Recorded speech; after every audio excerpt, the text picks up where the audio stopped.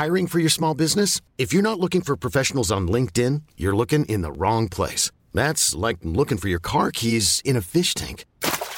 LinkedIn helps you hire professionals you can't find anywhere else, even those who aren't actively searching for a new job but might be open to the perfect role. In a given month, over 70% of LinkedIn users don't even visit other leading job sites. So start looking in the right place. With LinkedIn, you can hire professionals like a professional. Post your free job on linkedin.com/achieve today. Hold up. What was that? Boring. No flavor. That was as bad as those leftovers you ate all week. Keke Palmer here. And it's time to say hello to something fresh and guilt-free. Hello Fresh. Jazz up dinner with pecan-crusted chicken or garlic butter shrimp scampi. Now that's music to my mouth. Hello Fresh. Let's get this dinner party started. Discover all the delicious possibilities at hellofresh.com.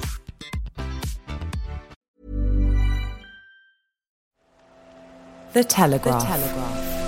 Podcasts. Hello listeners, Bryony here. Just a quick warning that there's some colourful language in this podcast, so it might not be one to listen to with children around. Right, now that's out of the way. I hope you enjoy the show. If something's good, you are literally genetically designed to chase it. It's not your fault. It's just how it is, you know? And whether it be sweets, whether it be porn, whether it be gambling, whether it be alcohol, whether it be crack cocaine, if it rocks your boat, you are going to chase it until you die. So everything in moderation is bollocks.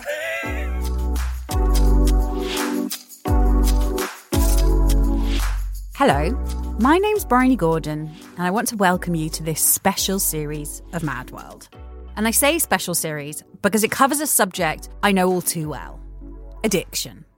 Addiction, recovery and mental health go hand in hand, and as many of you may know, it's a journey I've been on, and I'm still on. So for this year's Addiction Awareness Week, the Mad World team have joined forces with the amazing charities Action on Addiction and the Forward Trust to bring you a series of honest conversations about addiction, be that to alcohol, drugs, gambling or something else. We're slowly breaking down the stigma of discussing mental health, but addiction still sadly remains taboo, even though we will all know someone who's been touched by it, which means I'm especially grateful to my guests on this series for having the courage to speak to me. Today on Mad World, I'm joined by a guest who, if you were growing up in the 90s, you knew from all the tabloids as one of the leading members of the Primrose Hill set. But behind the seemingly glamorous partying was a person in the grips of addiction. Now she's sober and she shares her tips for healthy living with her 484,000 Instagram followers, as well as encouraging us all to be a bit more open about mental health. But it was not always that way, was it, Davinia Taylor? Absolutely not, Miss Bryony. No, it was definitely the antithesis of everything you've just said. I think no one had listened to a word I'd say about health. That is why I think your account is so compelling, because it's real. But listen, we're going to get on to that, because it's in my contract that I have to ask you my first question, which I have to ask everyone, which is, how are you really right now? Right now, I'm very normal because I'm stressed. I'm multitasking. I've overcomplicated my life, but I am sober, which is phenomenal, really, because whenever I used to feel stress or any slight discomfort, I used to reach for alcohol, but I don't have to now, which is, well, it's a miracle, actually. I know there's a sort of sayings in recovery, which is, well, the most sober person in the room is the person who got up earliest. And I suspect that was you, Davinia. When was your last drink? Let's see, that was around about 13 years ago. Okay. So I'm like a September baby. I think so many of us got sober in September. I think it's something to do with the conditioning of the school year. I think it's very tricky to get sober in January because it's the eternal hangover. But yeah, it was like 13 years ago in September I got sober. Can we talk a bit about your actual alcoholism and what it was like for you? Because I've read interviews with you in the past and you are like, I had a really nice childhood. Yeah. I didn't want for anything. So why have I ended up here? Would that be fair to say that was your sense? Yeah. I mean, I obviously, you generally blame yourself if you are alcoholic anyway, because it's often perceived as something of an indulgence because it's associated with pleasure. But when you're using alcohol as a tool for survival, then it's not a pleasure, it's a necessity, and every cell in your body's screaming out for it. Now, I, like you rightly said, I don't have any trauma. There isn't a pinpoint. There isn't a turn in the road where I can see something when something triggered me. I've just, I've just always liked being social. I've always liked going out. I've always enjoyed people's company. And, I just couldn't press stop on it. I just became addicted to the feeling of contentment it gave me, which for me was very difficult to come to terms with. Why couldn't I stop if I had everything? I'd listened to the horrific stories in AA, and I just couldn't relate to them. So I felt very much like this is my fault. And you often it's just the way it is. It's in my DNA. I love dopamine. I love the drive. I love excitement. I crave it. That's why I run. That's why I listen to house music. It's just in my makeup. And you look at my parents, they were both high dopamine, high achievers, and they had that survival instinct in them. I think I just had access to alcohol. It was the 90s, and it was a ladette culture, and it was in excess, and it was, you could get it 24/7. And it was a perfect storm for me. So it wasn't necessarily my fault that, I ended up alcoholic, but now I know all the mechanisms behind it. It would certainly be my fault if I went back out again, because I know the risks. So the 90s, so you were part of the infamous Primrose Hill set, as they say. And the weird thing is about the Primrose Hill set is there was only like one person who lived there. Everyone else was at the surrounding postcodes. So where did you? Oh, I was Belsize Park, but it just doesn't have Belsize Park. But that's quite close to Primrose Hill. It is staggering distance from the Queen's pub. Yes, it is. Yes. Right. Okay. So part of the Primrose Hill set. So can you just kind of capture what it was like? I always imagined when I would read about it in the now defunct News of the World or whatever. I mean, in many ways, you were selling papers for them. And because actually we can glamorise drinking, but actually it clearly got a bit grim, right? Well, I mean, I liken it to literally anyone else back then who was drinking into the wee small hours. And, that awful feeling when the daylight comes through a curtain. You all get that sinking feeling, whether you're in a really nice flat in Primrose Hill or, like I've been many a bloody Monday morning, in a flat in Wigan.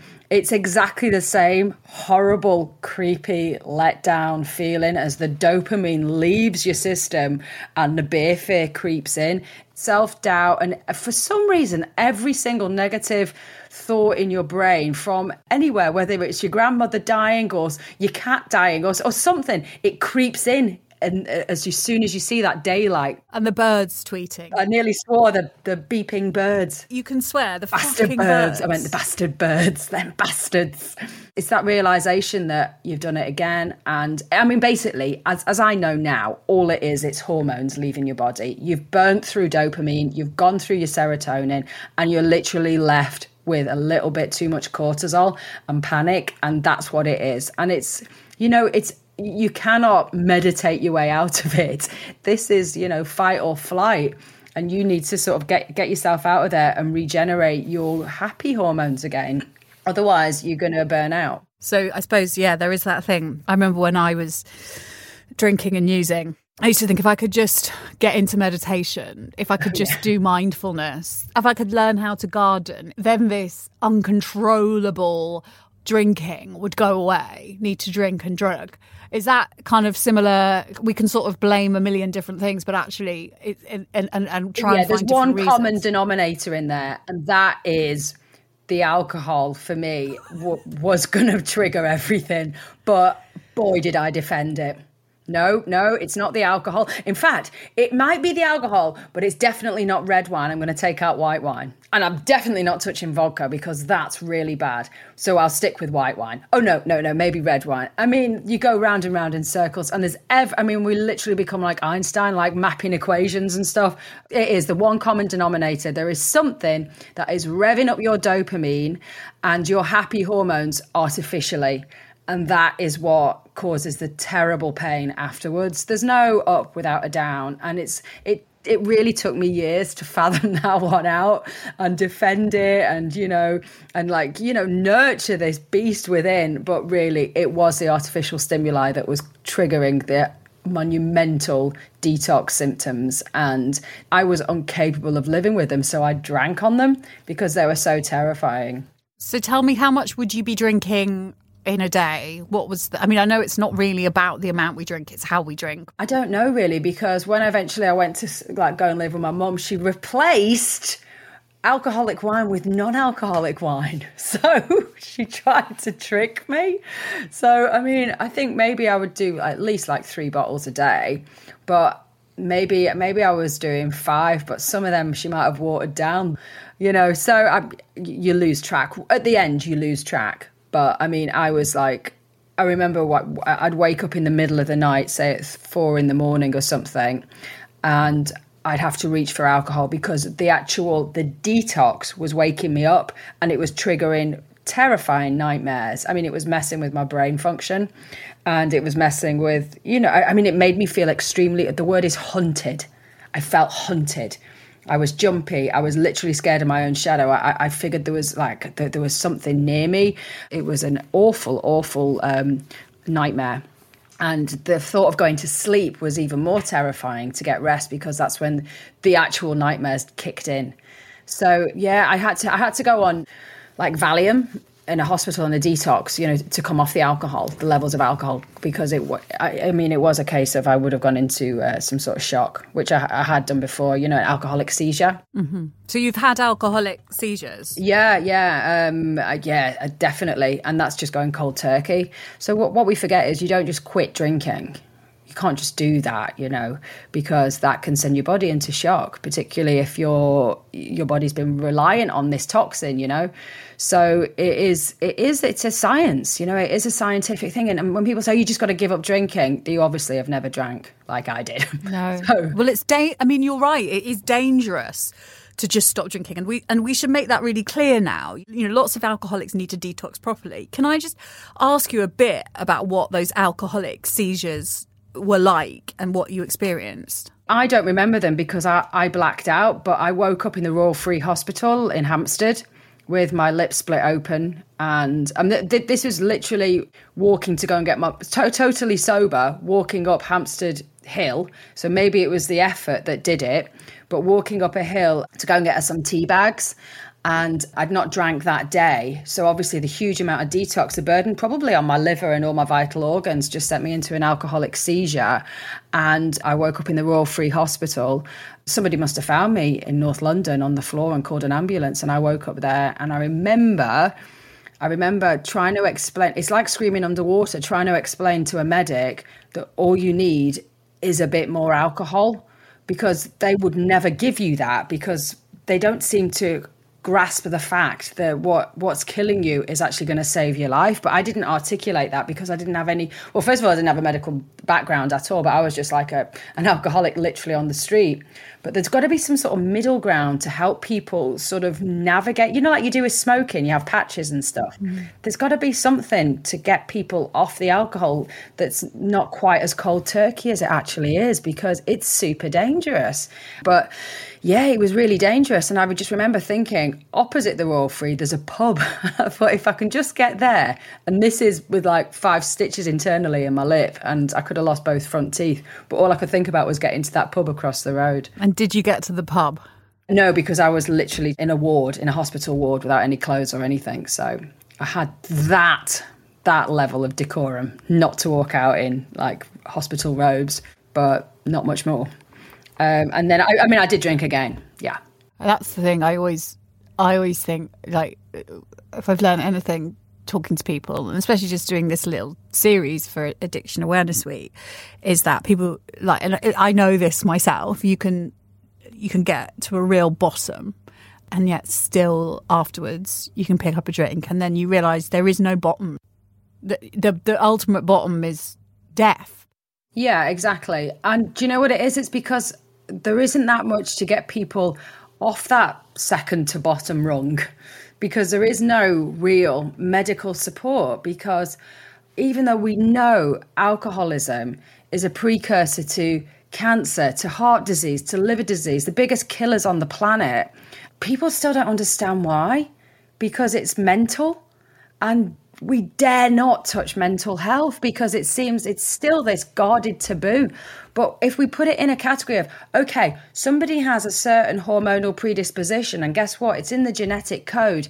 Can we then accept it and then start to attack it like a science as opposed to, oh, it's all caring and sharing and mindfulness? It's bloody not. It's there. There's papers and papers on it, and it needs to be more accessible, and people need to understand how to detox their friends and family without these people like feeling the agony that they do. Because, you know, you are in a terrifying situation. You're a walking nightmare and you feel it physically. The letdown, the dying feeling inside is extremely real. And who wants to feel like they're about to die when all they need to do is have a drink to get over it? So I think science needs to like pull together, and instead of like acting all over the place, we need to stop having like one section looks at this, one section looks at that, one section looks at the gut, one section looks at the brain, one section looks at mental health, one section looks at addiction, and we just like, hang on, it's all linked. This is one living organism. You know, we feel pain all over the body. You know, we have receptors everywhere.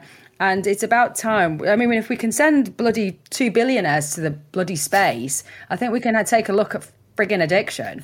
Do you know what I mean? It literally is happening to our kids with social media. And I think it's about time we start realizing that one addiction leads into the other.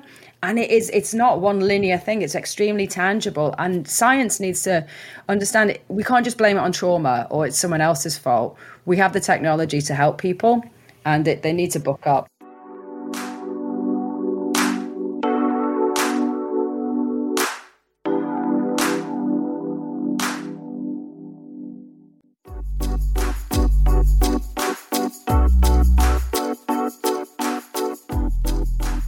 Some people do find the spiritual path helps them, I should say. But what was it that helped you in there? Because you went to rehab, didn't you? I mean, what in the end was the kind of motivation for you to finally put down the alcohol?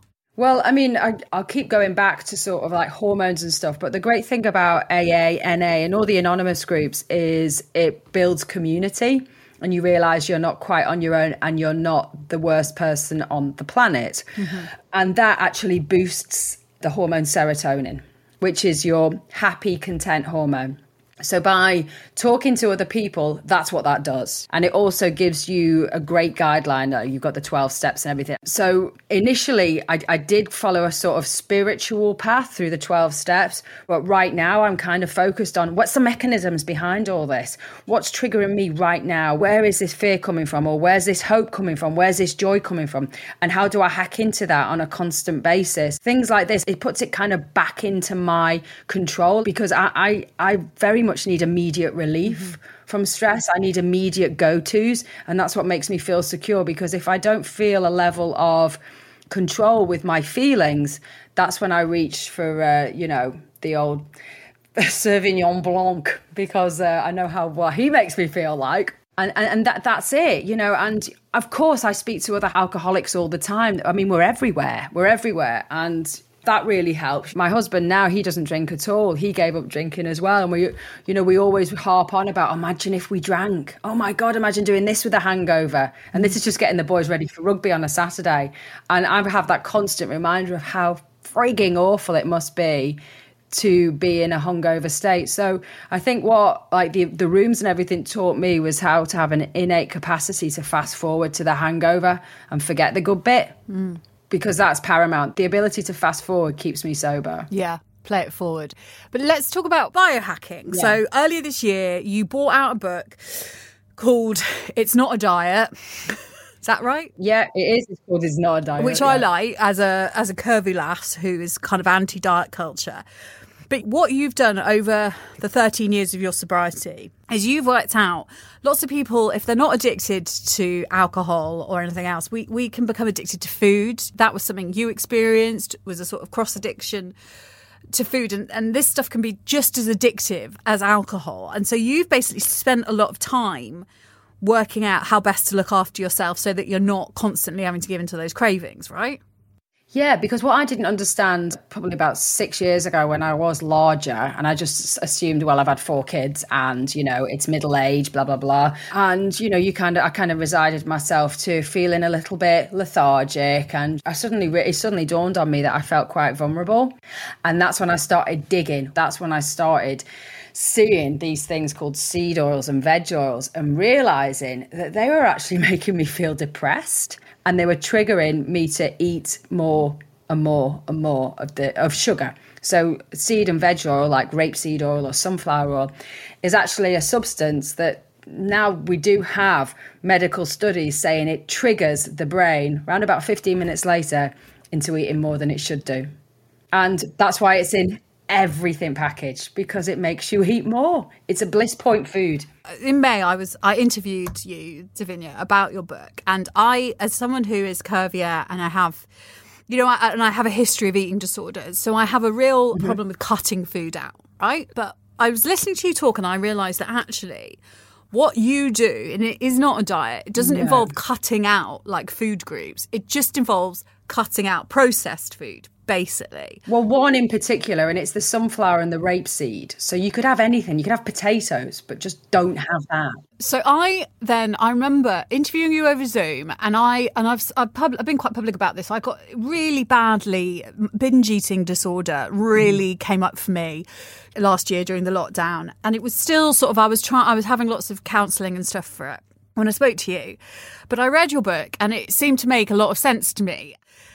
I started doing it, and here we are, I don't know, like nearly 5 months on. And I appreciate this seems like I'm veering off slightly, but I'm not, because I think food is a really addictive process as well. And it's very common for people in the early years of sobriety to cross-addict to food.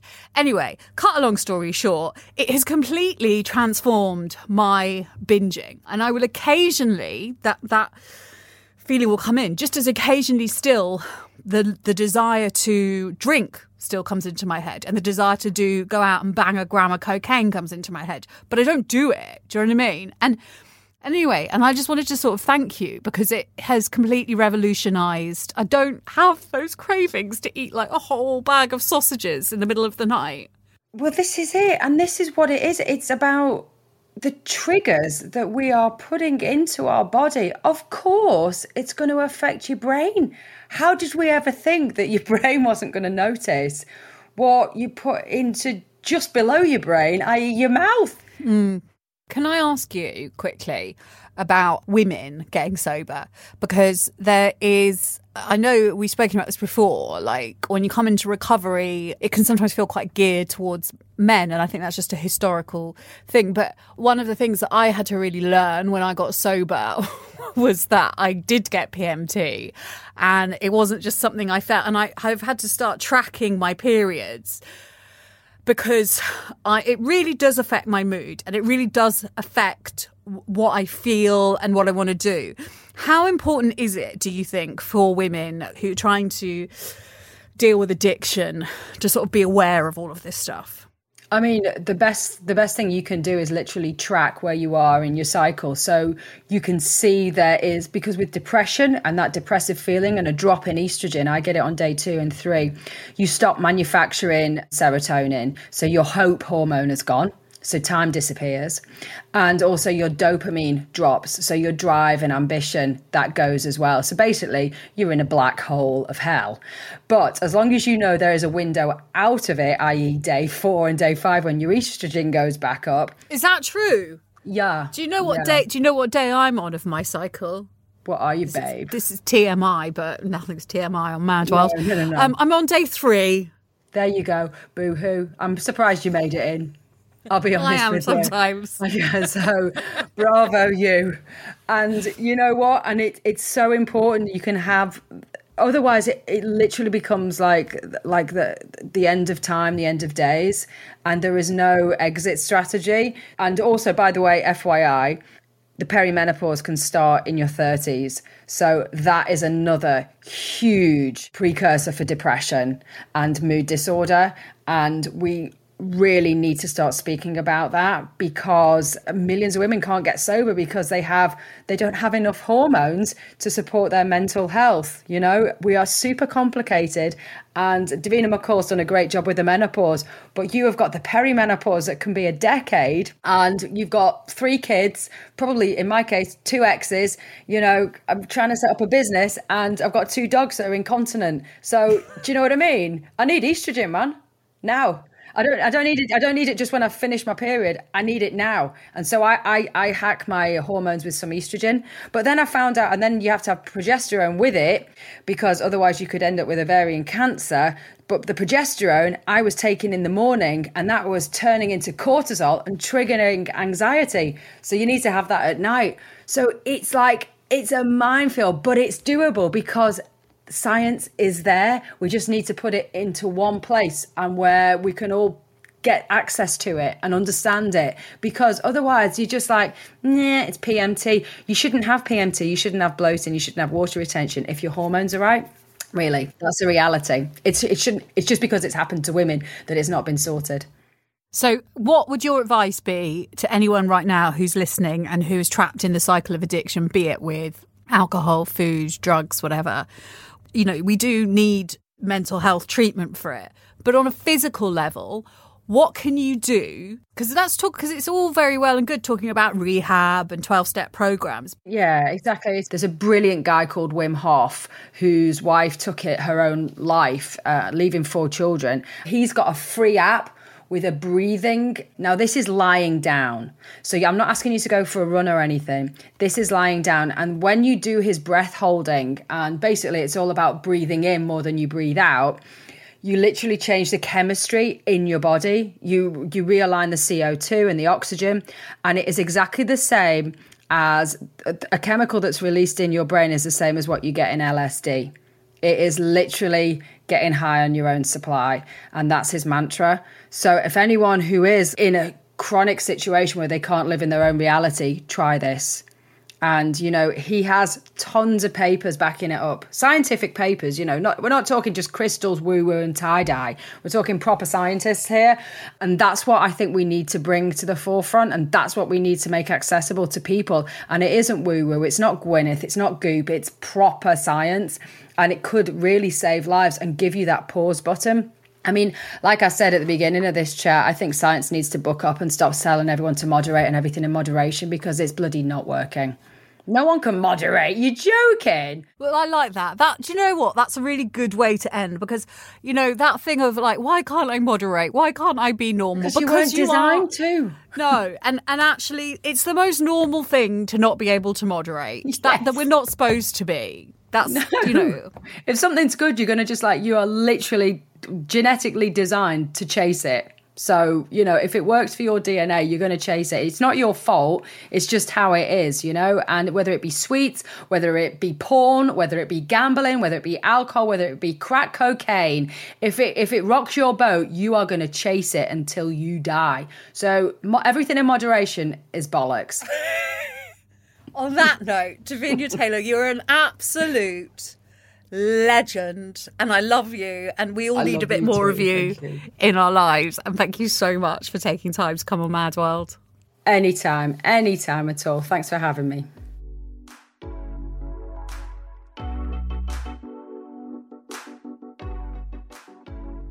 Before you go, please follow Mad World on your podcast app to make sure you never miss an episode. And if you feel like it, leave us a rating and a review on Apple Podcasts. I love to read what you think about the shows and see your guest suggestions too. The Telegraph also let me loose in the paper, so if you'd like to hear more from me, head to telegraph.co.uk/madworld and you can get your first 30 days access to the website completely free. This series was produced by the legendary Louisa Wells and Giles Gear. And if you've been affected by anything we've talked about in our podcast today, the following organisations offer free and confidential support. Action on Addiction, who along with the Forward Trust have helped us put together this series, are a UK charity providing support to people who need rehab, as well as a wealth of resources for those battling addiction issues.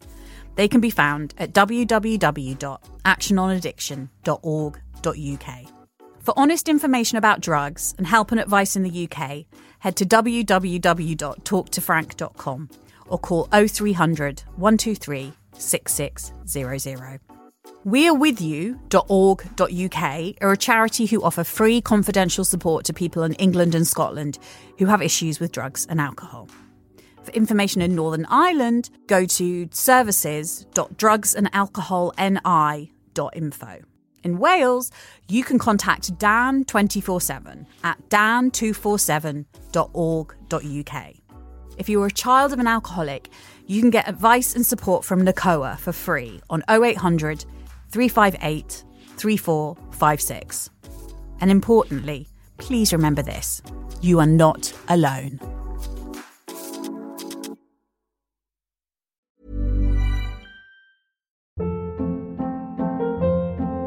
Hold up. What was that? Boring. No flavor. That was as bad as those leftovers you ate all week. Keke Palmer here, and it's time to say hello to something fresh and guilt-free. Hello Fresh. Jazz up dinner with pecan-crusted chicken or garlic butter shrimp scampi. Now that's music to my mouth. Hello Fresh. Let's get this dinner party started. Discover all the delicious possibilities at hellofresh.com.